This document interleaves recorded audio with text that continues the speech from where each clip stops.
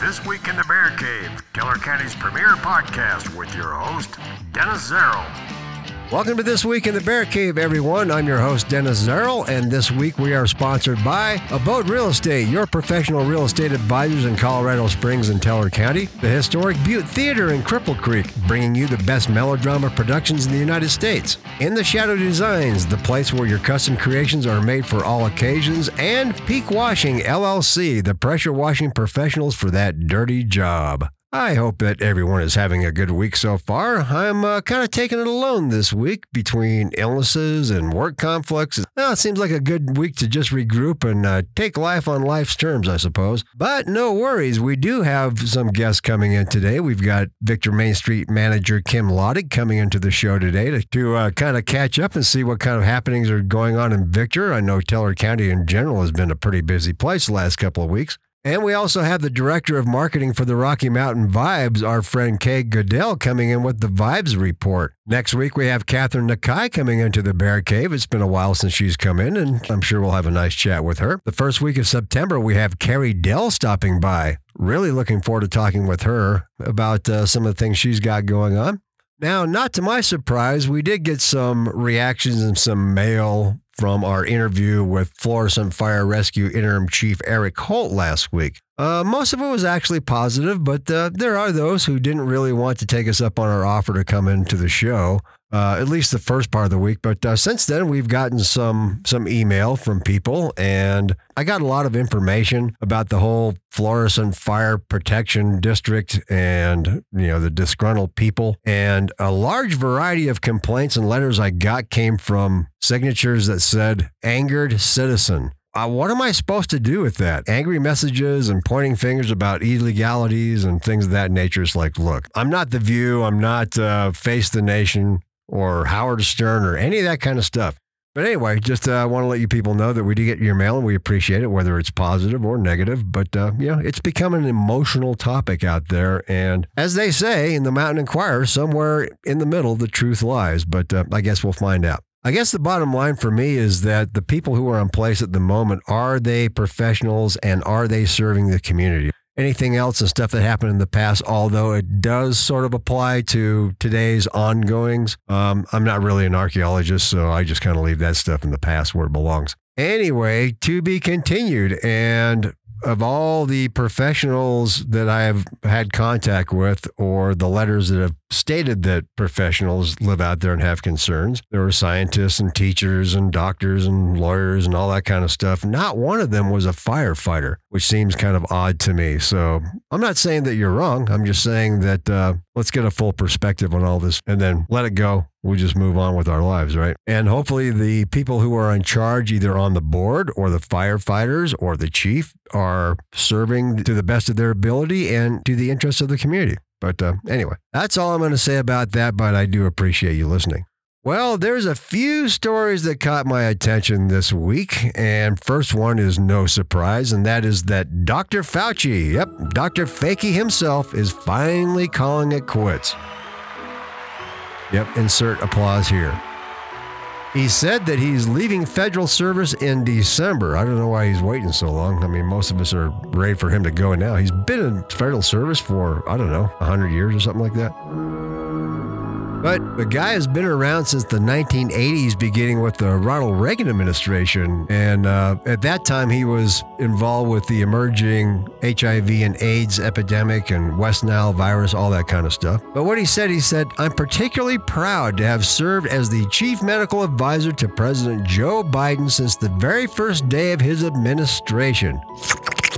Yeah, I bet you did, because I'm sure that Donald gave you some raspberries while you were trying to talk to him.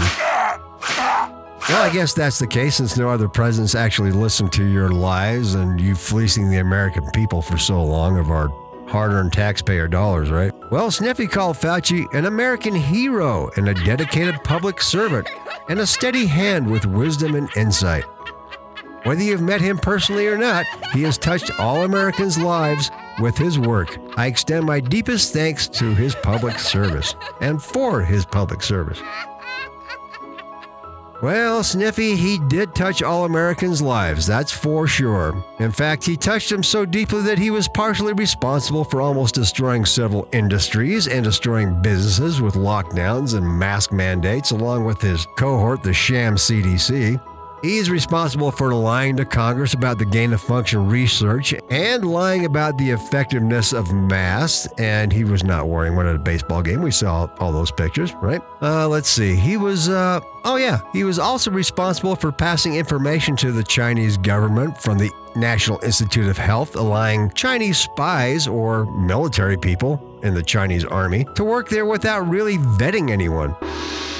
Yep, Fakey, you are responsible for a lot of things, and I'm betting that sometime in 2023, after the November elections, that Rand Paul is going to be waiting in the wings if the Republicans do take the House and the Senate. So let the investigations begin. It's only getting started for you. But I really liked his parting comment. It was, I plan to pursue the next phase of my career while I still have so much energy and passion for the field. Guess that means disappearing to your island retreat somewhere or working as a contractor for the Chinese government, maybe? Well, Fakey, all I can say is bon voyage, and it can't come soon enough. And hey, by the way, maybe you can take Skeletor with you while you're at it. You can go right along with him.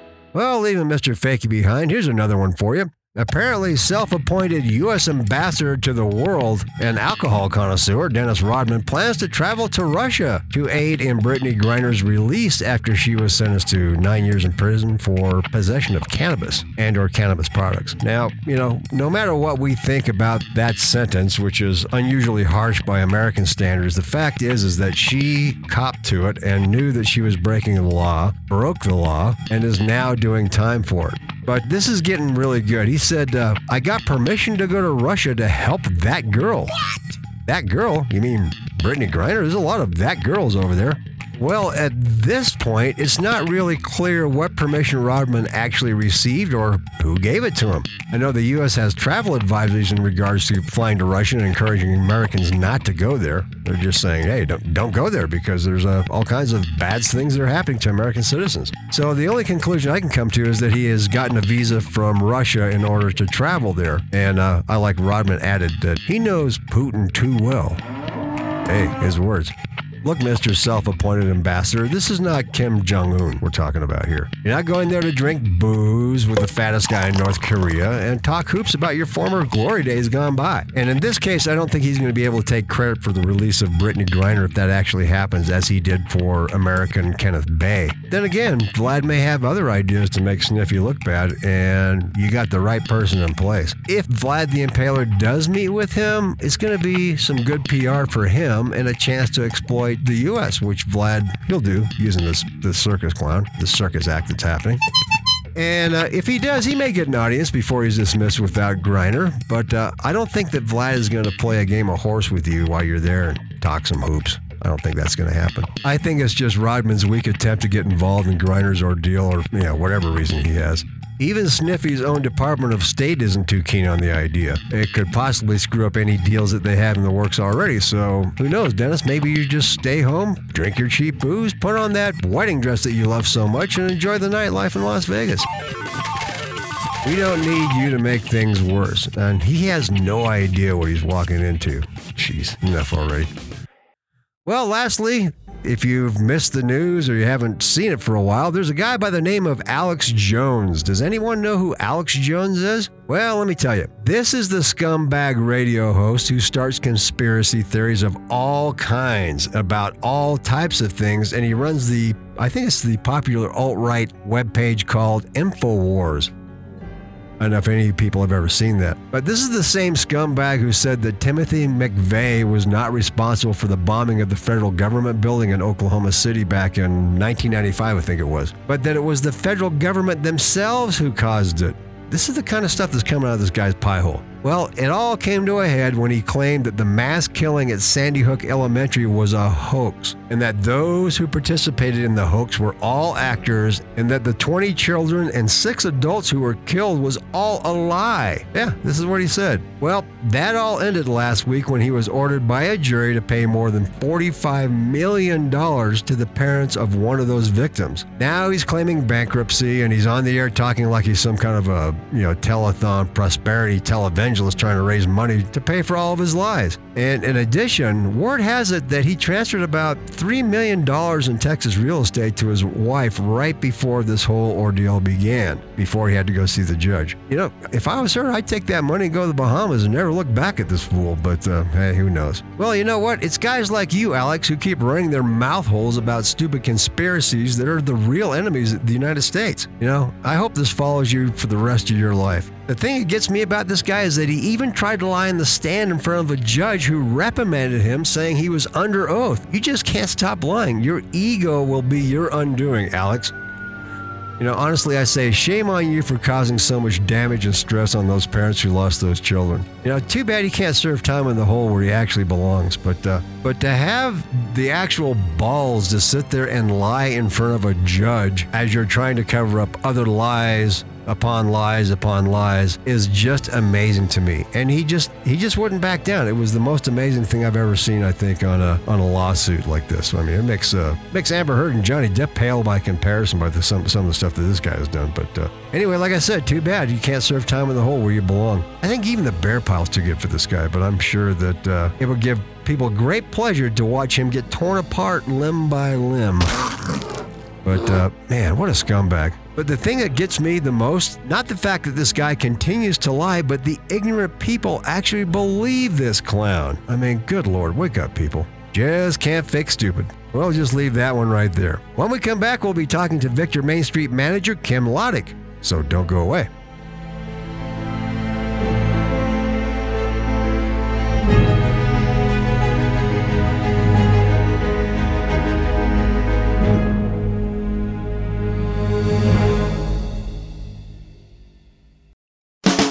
Moving can be stressful. I know. I've moved 13 times in 20 years, and I've lived in 4 different states. When it finally came time to move back to Colorado, Woodland Park and Teller County were our target locations. But before I moved back home, I was looking for a real estate broker who understood and had experience with military families and knew the area well. I found Abode Real Estate and Joshua Dorsey. I called Josh right away, and it only took 35 days to not only find our forever home, but to close and move into it. Josh understood exactly what we were looking for. Because he's a common sense person and knows a good deal from a bad one, he'll make every effort to make sure you get the home that you absolutely want and love. As your real estate advisor, Josh will focus on client satisfaction. His business is about service, and he's not happy until you're happy. Whether it's finding you a home, finding the best loan, or helping you get the most out of selling your home, Josh is there to guide you. So if you're considering a real estate professional, give Josh a call today at 719-433-4773 or email him at joshua@csabode.com. That's JOSHUA@CSABODE.com. I'm confident that you will be completely satisfied.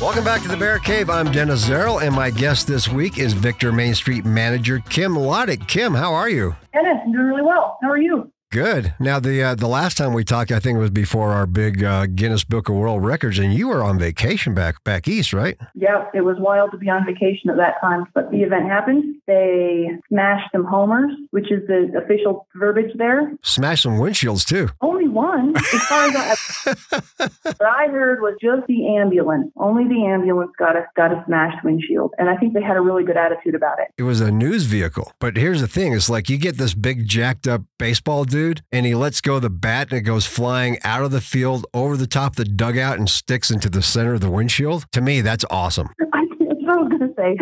That's kind of better that it happened than it didn't happen. Well, hey, that's the business, right? Those are the risks that you take when you're out there reporting for the people. But yeah, it seemed like the event went off well, and everybody seemed to really have a good time. And Victor, I didn't have a chance to follow up with Ernie or Tex, as we call him, but it sounds like to me that it was a great event. And man, I hope it comes back next year. I hope so too. He has some really cool ideas about how it might come back and how he might work on ways to compete with, the only world record organization in the world right now, which is Guinness. Yeah. We'll just have to see what shapes up for next year. What I had talked about with him is the possibility of doing a women's softball world record, longest home run world record next. So we'll see what happens there. I have high hopes that can be something that we do annually, home run derby. Whether or not we can establish the world record here in Victor, we do have a huge field at a high elevation. I would love to see the ladies get involved with that, because I've watched college softball before, and I'm telling you what, these women can jack that ball over the fence a long, long way. Yeah. He brought something else up, and I think I was talking to Trevor about this too, and that is that the history behind the Gold Bowl, that could possibly be one of the oldest fields in the United States. I'm just wondering if anybody has actually looked into that history. I mean, you remind me of my goal with this show is to look into some of the weird Victor history, and that would be a good piece for me to look into, Dennis. Yeah, I mean, certainly it's got to be one of the oldest fields, if not the oldest field in Colorado, and possibly west of the Mississippi. But yeah, let's get on that one. That would be a good one to find out. It might be the oldest and the highest, maybe both. Yeah, for sure. You probably have the highest hockey rink in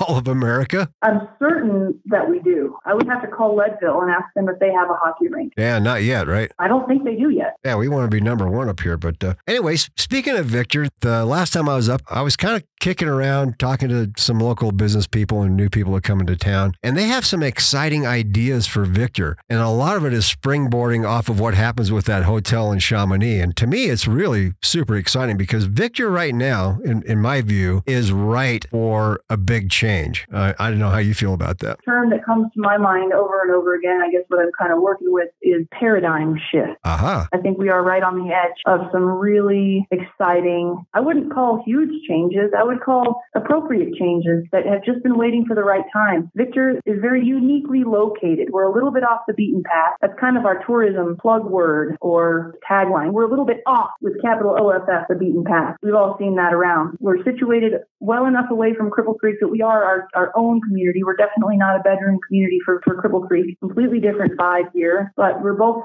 situated an hour away from any major population centers. It makes it challenging and exciting to be able to build an economic and business district and community that's super duper unique and beautiful. So right now we have some very interesting businesses that are erupting on Victor Avenue. We have the Victor's Artist Co-op, which is a cooperative. It's a nonprofit cooperative. The artists who sell their art in the co-op actually work the front desk as well. So they have a certain structure that they've landed on that for so many hours per week, they can display their art. Now that's fairly new, right? No, the artist co-op has been doing what it does since about 2015, but it's had to build up its involvement slowly because it's different. They don't employ anybody. It's a trade. And so it's had to build up slowly. But where it's at right now is amazing. They've built slowly, but they've done it appropriately. And they've done it in a way that I think is going to ensure their success because they're not dependent on any one or few people. It's a large network of artists that operate the shop. So it's very unique. It follows a structure that other art co-ops have done, like the Commonweal down in Manitou has a similar structure. And there's also the Twin Flame Gallery, which has recently opened and displays some very famous local artists' work. Yeah, that's the one I was thinking about. It was raining and I didn't have a chance to get over there. So that's my next stop I've got to make. Maybe this weekend. Who knows? Your timing is good, Dennis, because September in Victor is popping. Absolutely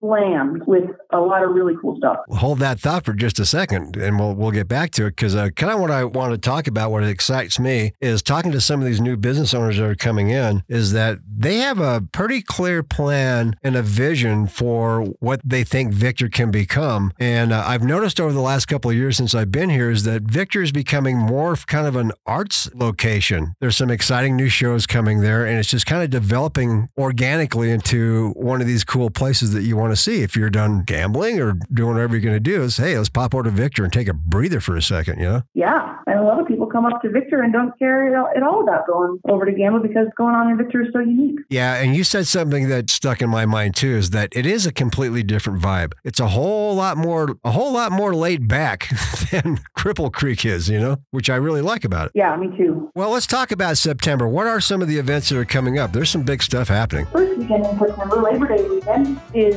Victor Celebrates the Arts, VCTA, where artists come from seriously all over, especially the Four Corners states, but even further than that, and do several competitive challenges and paint Victor at various perspectives. They don't know what perspectives they're going to be challenged to rise to until they get here. For example, last year, one of the competitions was from inside looking out. And so artists were challenged to paint a scene from inside a building of their choice, looking out the windows. So that's just an example. They don't bring any work that's already done. All the work that goes up for sale during VCTA is done on site. The next week, we have the annual Packboro race, and that is about a 7-mile race from downtown Victor out and around, up on some of our trail systems and beyond, on Little Grouse and up to Big Grouse, and then back around, and they finish off back in downtown Victor. It's about a total of 7 miles, not riding the burros, but packing the burros and running alongside them. It's a personal endurance challenge and a challenge working with donkeys who have a particular reputation for being sometimes stubborn. So that's a super fun event. That's like Donkey Derby Day race on steroids. Yeah, it is,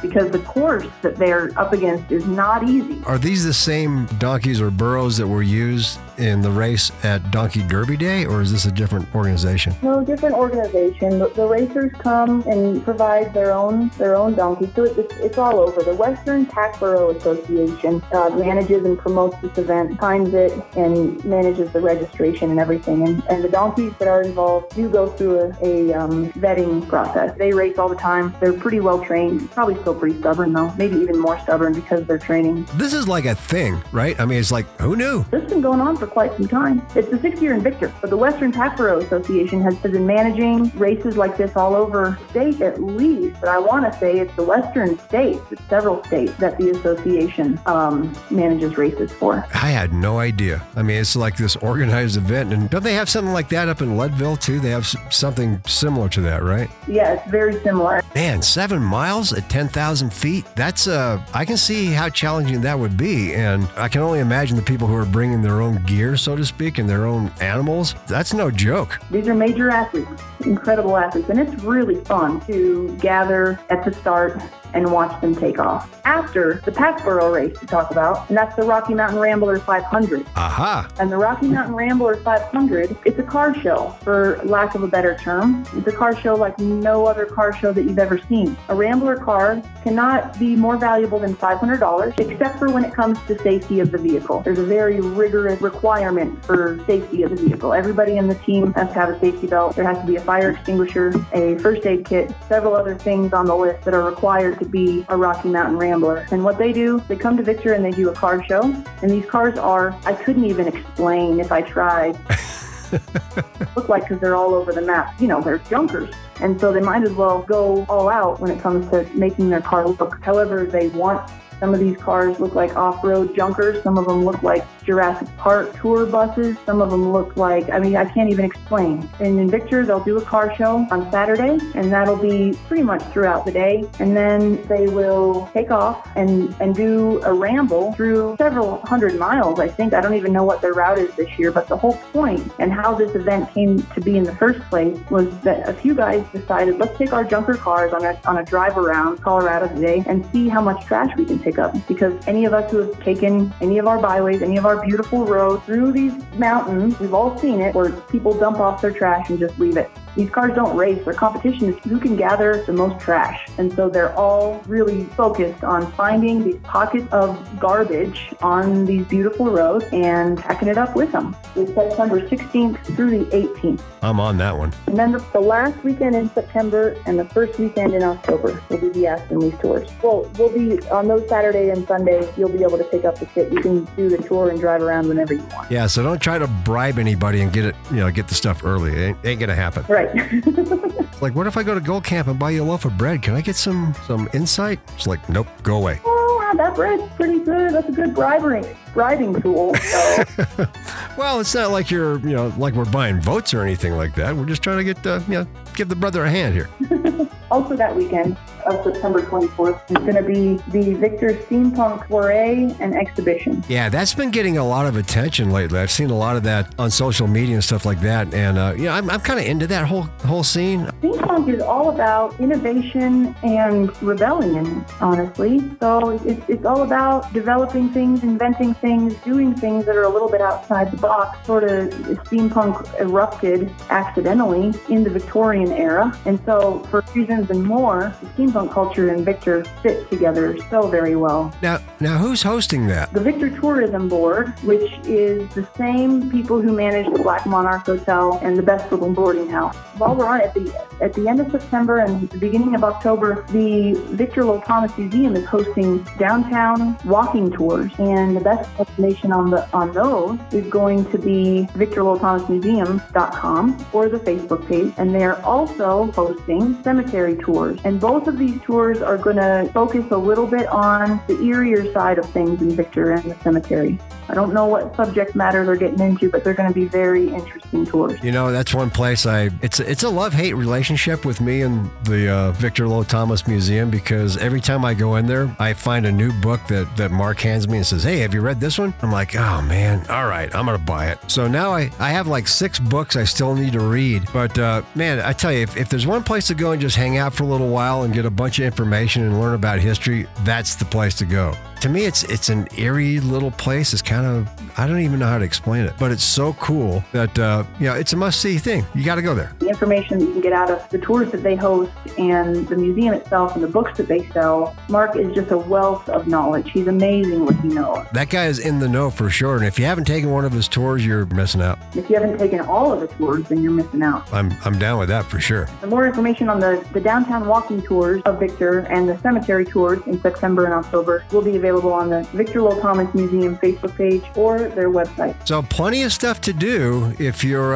kind of hunkering around waiting for an early winter, which I hope doesn't come, but it's kind of looking that way. Plenty of places to go, and you got to go to the coolest place in Teller County, and for me, that's always Victor. Thanks, Dennis. All right, Kim, well, I appreciate you coming back into the Bear Cave and on the Bear Cave hotline, and like we talked about before, we're going to get you inside the Bear Cave here very shortly, hopefully in the next few weeks, and sit down and have a chat. That's my goal, Dennis. We'll see you in a few weeks here in the Bear Cave, and until then, just keep doing those good works that you're doing right now, because Victor's going to grow, and it's going to be the place that people are going to want to go to, for sure. We're working on it, Dennis. Thanks for your support, and we'll see you. Absolutely. Thanks, Kim. We'll talk to you soon. That was our friend, Victor Main Street manager, Kim Loddick, and I'm telling you right now, if you haven't been up to Victor for a while, go on up there. There's plenty of stuff to do, and keep your eyes on that place in the next year or so, because Victor is going to be a place that's popping. Well, we've got some bills to pay, but when we come back, it's our field producer, Trevor Phipps, and our friend, Director of Marketing from the Rocky Mountain Vibes, Kay Goodell.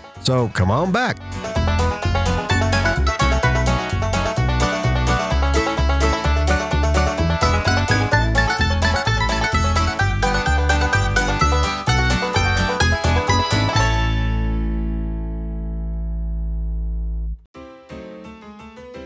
Are you tired of gambling? Or maybe gambling just isn't your thing?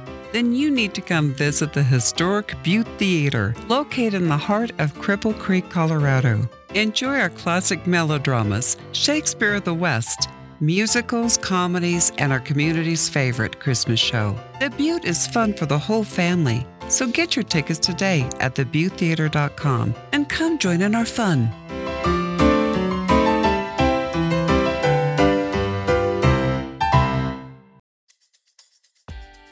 Are you having a hard time seeing out of those dirty Colorado windows? Or maybe it's just time to finally clean those sidewalks, garages, and those stains on surfaces around your home and office? Well, now there's a solution, and it's Peak Washing LLC. Veteran-owned and operated, Peak Washing LLC is your mobile window cleaning and pressure washing solution. Their services range from residential jobs to commercial projects using a safe and environmentally friendly approach. Peak Washing LLC can also clean and sanitize heavy construction equipment. There's virtually no job that Peak Washing can't handle. So call Greg at 719-651-7518 or find them on their Facebook page under Peak Washing LLC. That's Peak Washing LLC, your solution to that dirty job.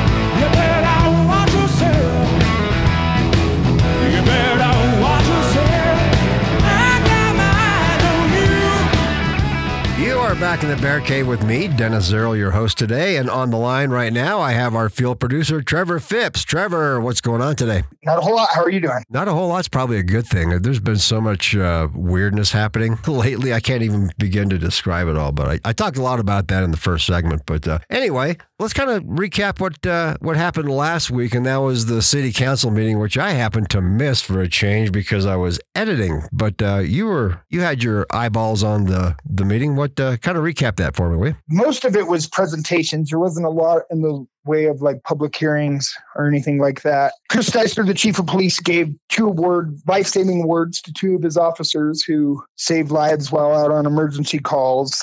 All right, so good for those officers for getting those awards. What else went down? Probably the big thing on there was Tony Perry, the chairman of the DDA, gave a presentation about the approval of the Tava House development. He just kind of talked about the development itself, and then he talked a little bit about kind of the next steps, which is basically lawyers have to do a lot of stuff, get the contract, and then eventually the DDA will have to pay the city $500,000 for the property, which from what I understand will be replaced. I think Tava House is coming up with like $800,000 to pay for contracts, titles, and all that sort of stuff for the property. And then they're supposed to break ground. They want to at the end of the year, but then they said they probably won't get around to it till like April 23 by the time everything gets done or later. And then Robert Zuluaga kind of was the only one that really spoke up. His main complaint was that they didn't follow the Roberts Rules of Order when they approved it. What he had said was that he went to the meeting, and so I guess instead of making a motion, seconding the motion, and then letting all the board members have a discussion about it, they made the motion and they sent it directly to a vote. And then Chairman Tony Perry had everybody publicly state why they were voting the way they did when they voted. Okay, let me get this straight. Back up. So you're saying that the DDA didn't follow Robert's Rules of Order? Yes, that's what Zuluaga was. So he was there and Rusty Neal was there as well? Yeah, well, Zuluaga, I think, was just there in the audience. Okay. So that was kind of his major complaint, that he didn't like the process he went about it. Tony Perry responded to that part of it and basically said that it was his choice to do what they did because he thought since it was a sensitive subject, everybody should stand up and say why they voted the way they voted. And he felt that there is enough discussion between the board members for the last few months as the Tava House development has been presenting it. And then the other thing that Zuluaga brought up was that the DDA is responsible for developing the whole entire piece of land. Right now, the deal is that they're going to sell it to Tava House, and then Tava House is going to do what they do on a portion of it. But then Tava House is supposed to partner with, I think it's David Weekley Homes, and then the home builder developer is going to, I think they said something around 60 residential units in that area. But what Zuluaga was saying, once the property just gets sold to the Tava House, then the DDA really has no other control to make sure that the rest of the project that isn't the Tava House and the rest of the property is going to get developed. Because once they sell it, it's pretty much they wash their hands of it. So if David Weekley Homes, all of a sudden, because there's nothing in the contract now, if the DDA sells it to Tava, that binds David Weekley Homes from doing their portion of it. So if it gets sold and then David Weekley Homes says, oh no, there's too much benzene, there's too many problems to do this, then the DDAs, basically their hands are tied and they have no control over what happens to the rest of that property. Does this sound vaguely familiar of a case that just went through the city council? What the hell is wrong with people? You know what I mean? It's just like, okay, it's a done deal. And, you get all this good press. And then all of a sudden it's like, well, maybe we just won't follow through the deal. Perry responded and he kind of said that, well, he was just basically like, well, the devil's in the details, because it's kind of preliminary right now. So I guess there would have to be details worked out in the contract that would maybe cover some of that stuff. But he didn't really extrapolate on that. But you're right. It does kind of sound familiar to everything 10 years ago. Like, let's do this project and rush it through and then not think about the details of the implications of the stuff that could happen in the future. Yeah, you know what I mean? It's like everybody gets excited about this development that's happening. I'm excited about it. I think it's cool. I think it's a great thing. And if they're going to build, I don't know, townhomes or whatever they're going to do, far be it for me to say, no, you can't do that because I don't have a dog in that fight at all. But it sounds like, I don't know what it is with business dealings up here. It's like, yeah, we're going to take care of it. Everybody knows that there's benzene issues and that there's water issues on that property. So if I was a developer, I would kind of go in there first before I sign any kind of deals and figure it all out and see if it's even viable before going on. Perry said all the players involved know about all the issues because that group's been evaluating this project for a few years now. And then when Robert tried to respond to something else, Hillary LaBarre stepped in and Mom yelled at him for because they can't have back and forth, I guess, during presentations. He can ask a question, Perry can respond, but then the council doesn't get to. Yeah, I mean, otherwise, we're going to go back to having city council members pontificating for hours on end about what Trump did and stuff like that has no bearing upon the. I get it. I mean, like, she's definitely for the project. She's one of those that wants to rush it in and get it approved. But she did say that once it actually got approved through council, that's when council could look at the stipulations of the contract. Right. Right now, it's just basically a presentation.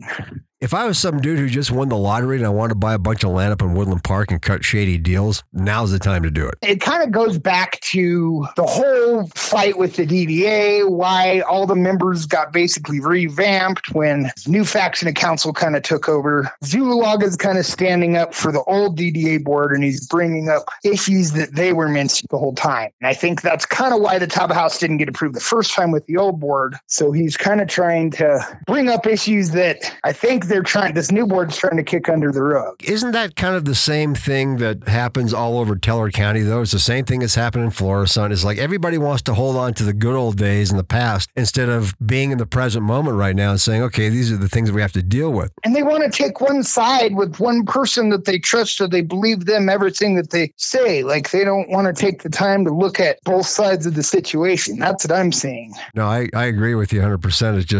It's just a weird way of doing business. I've never lived in a place where everybody gets so excited and then later on down the road it's like, oh, well, maybe this wasn't such a good deal after all. Yeah, it's because you signed a bad deal. So I'm not saying that this is going to be one. I just hope it doesn't go that way. We will wait and see. Another story I kind of came across today was that Miss Peck was formally arrested and charged with, I think there were charges that I didn't see in the first articles or read about. What can you tell me about Samantha Peck? Yeah, it looked like they filed her with 2 counts of attempting to influence a public servant. And then I think she still has a count of filing a false emergency report. What's unclear is, I guess, which of those is felonies and which of those are misdemeanors, because I've read both and I haven't actually looked up the statutes. But from what it sounds like is the second charge came about because 3 days later, she filed another police report claiming the same thing. So she made a 911 call. The police showed up, found the person, didn't think she was drunk. So then the police pushed Samantha to come into the office and file a witness statement. And I guess 3 days later she did.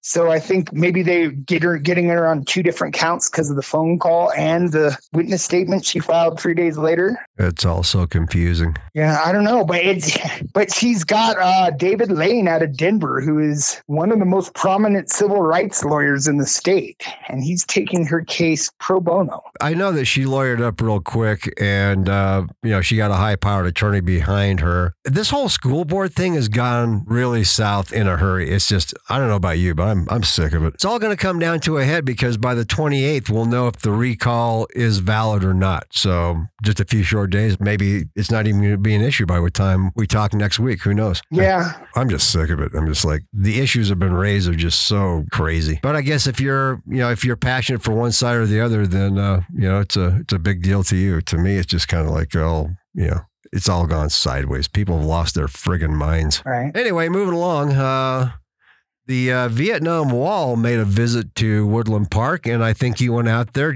What was your evaluation of all that? I think it's kind of a cool thing that Woodland Park had the opportunity to see the wall. Yeah, it was pretty cool. I guess it's a traveling wall that's a replica of the permanent wall that's in Washington, D.C. area, I believe. Yeah, I've been there. It's one that they take apart and move it, and then they set it up different places across the country. It has been in Cripple Creek previously is where I've seen it before. My mom said that she remembered going to it when it was in Colorado Springs at one point. Yeah, basically it's a giant wall, and it lists every single person that was taken from us in the Vietnam conflict, and then, which is a lot of names. That's over 56,000 names. Yeah. What I also liked is they also had placards in a separate section that described pretty much every other war and conflict. And it didn't necessarily list all the names for all of them, but it would say like World War II, and it'd have information when it started, how it started, like a timeline events, and then how many people died, how many people were missing in action. And they had one of those for pretty much like every single conflict or every single event where American soldiers died, all the way up into the most recent I saw was the Kabul airport attack in 2021. Wow. I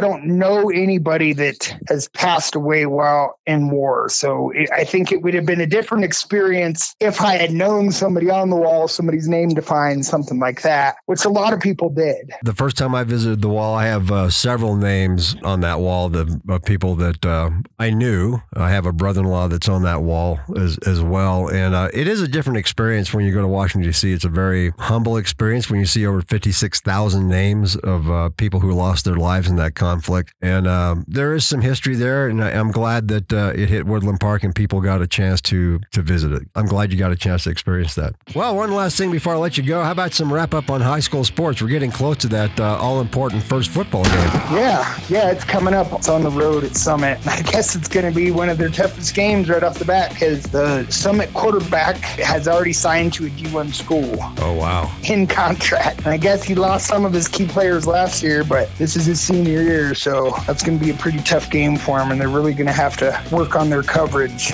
and their pass defense game. If you're going to go up against a highly recruited quarterback, might as well be your first game.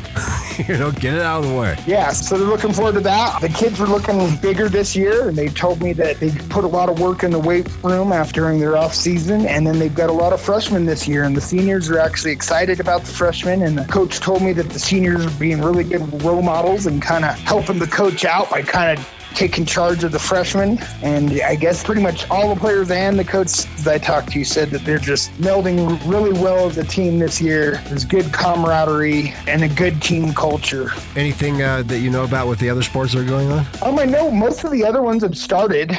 I know that cross country had a meet already, and that turned out pretty well for them. I'm pretty sure softball has started. Golf had a meet, had I think their first tournament last week.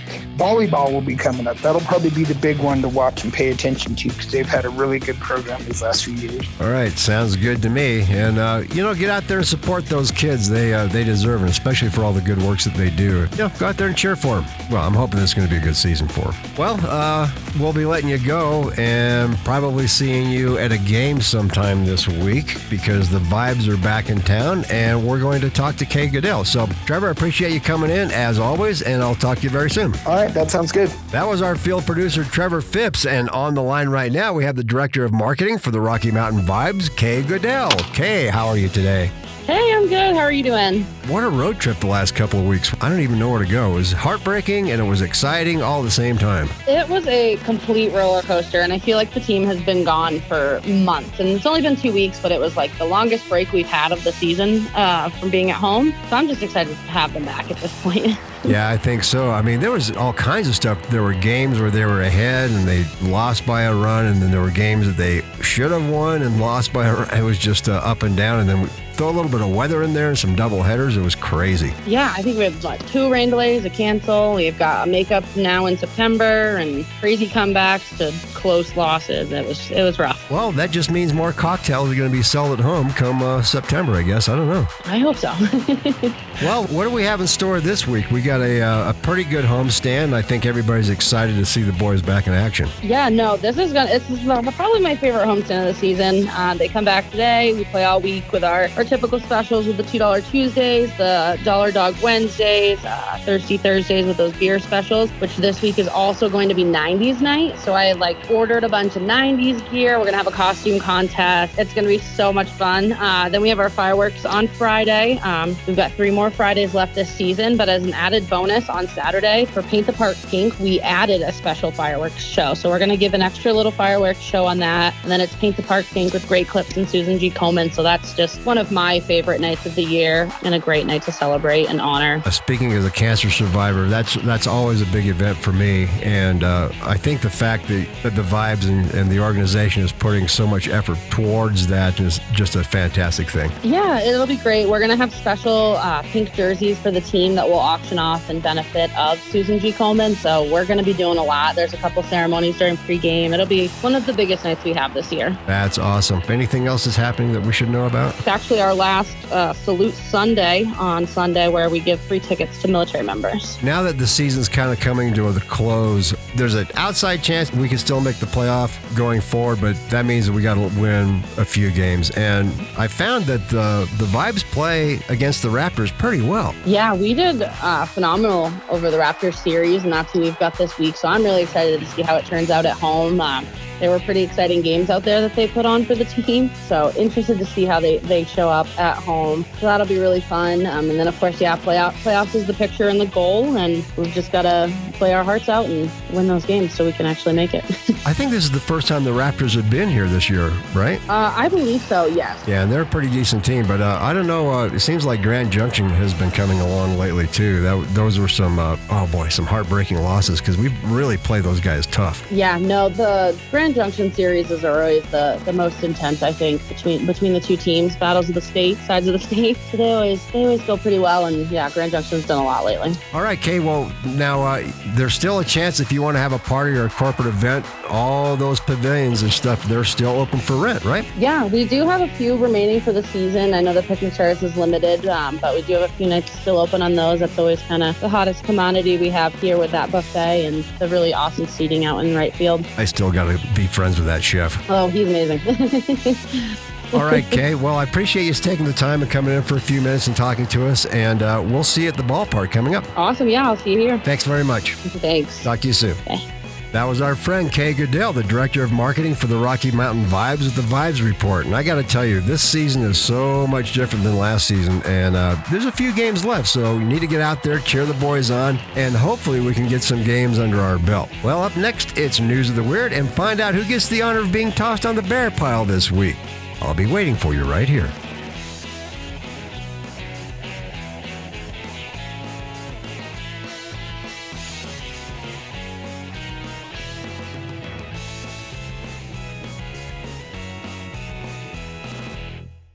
Do you have an upcoming special event and don't know what to do? In the Shadow Designs can create one-of-a-kind pieces for you. Located in the heart of Woodland Park, Colorado, In the Shadow Designs specializes in beautiful centerpieces, wreaths, and one-of-a-kind creations for your home or business. Whether it's a baby shower, celebration of life, anniversary, or corporate event, let In the Shadow Designs meet your needs. So contact In the Shadow Designs today on their Facebook page or give them a call at 818-400-1456. Let In the Shadow Designs do the work for you so you don't have to.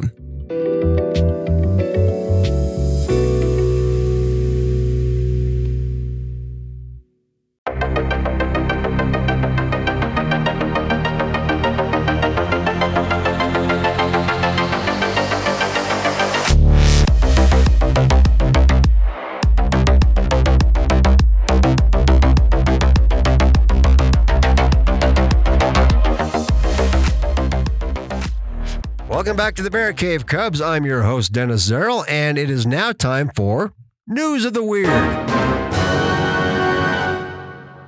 This week, the headline reads, and I'm not sure how this all applies, but anyway, here it goes. It's called They Buried the Lead, or They Buried the Lead. I'm not sure. Anyway, skydiver Gary Connors, 53, was sentenced in Oxford Crown Court in England on August 16th. For grievous bodily harm after he threw his girlfriend, Tanya Brass, down a staircase. That's not very nice. The assault, which shattered Brass's shoulder, took place in October of 2020. And you may have heard about skydiver Gary Connery in the past. The now infamous abuser previously achieved his 15 minutes of fame when he served as Queen Elizabeth II stunt double in the opening ceremony of the 2012 Olympic Games when he and James Bond, the other stunt double, they leapt out of a helicopter and parachuted into the Olympic Stadium. Everybody remember that? It was a pretty cool stunt. Well, after the stunt, Connery told the BBC it has been an amazing experience. Well, guess what? Perhaps you're going to relive that amazing experience because you're going to have 18 months in prison to think about it. Nice going there, Gary Connery. And no relation to Sir Sean Connery. Have a nice day, Gary. Well, with that being said, let's move on and see who made the bear pile. Each week we nominate the top events and or people who should be tossed in the bear pile and eaten by the bears. This week, the person, place, and or thing to be thrown in the bear pile to be eaten by the bears is... This is kind of a no-brainer. Comrade Fat Bastard Steven Seagal. Or being the lapdog of Vlad the Impaler. I wonder if he was making more bad movies financed by Vlad the Impaler while he's there. I can see it now. There's going to be some shots of Vlad bare-chested riding on horseback and, I don't know, eating a carrot. The nominations this week are, number 1, Ambassador Dennis Rodman for inserting himself into a situation and possibly making it even worse for that girl. Hey, maybe while he's there, he'll be able to get into Fat Bastard's new movie. Who knows? Number 2, abuser Gary Connery for throwing his girlfriend down a flight of stairs. I'm guessing maybe a jump out of your prison window would be in order for this one. You're going to have plenty of time to think about it there, Mr. Connery. And number 3, Alex Jones, for being a compulsive liar and trying to backtrack on his stories in front of a judge by lying. Good Lord, this guy.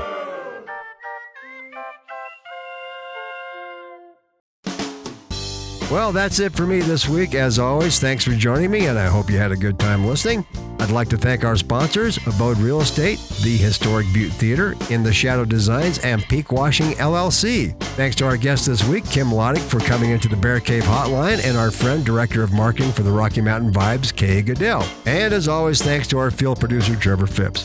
If you have an event coming up or you want to become a sponsor of the show, hit us up on our Facebook page, This Week in the Bear Cave, or our Instagram page by the same name. You can access the show on Spotify, Podbean, or Anchor by Spotify, or wherever you get your podcast. And as always, your hate mail can be sent to, and you will know this if you listen to the podcast, thisweekinthebEarCave@gmail.com. Our guest next week is going to be Alex Jones. We want to know if it's true that he's besties with Mike the Pillow Guy. I think they are. I mean, they're kind of like the alt-right Batman and Robin, right? Comrade Steven Seagal was supposed to call into the Bear Cave Hotline, but we were told that he was busy in pre-production for his new documentary, Staying Fit with the Borscht Diet. Yeah, lots of booze and beats in that one. Talk to you again next week, everyone. Be well, and thanks for listening. Sweet dreams, Sam and Max. This Week in the Bear Cave is produced by Animus Productions, all rights reserved in perpetuity.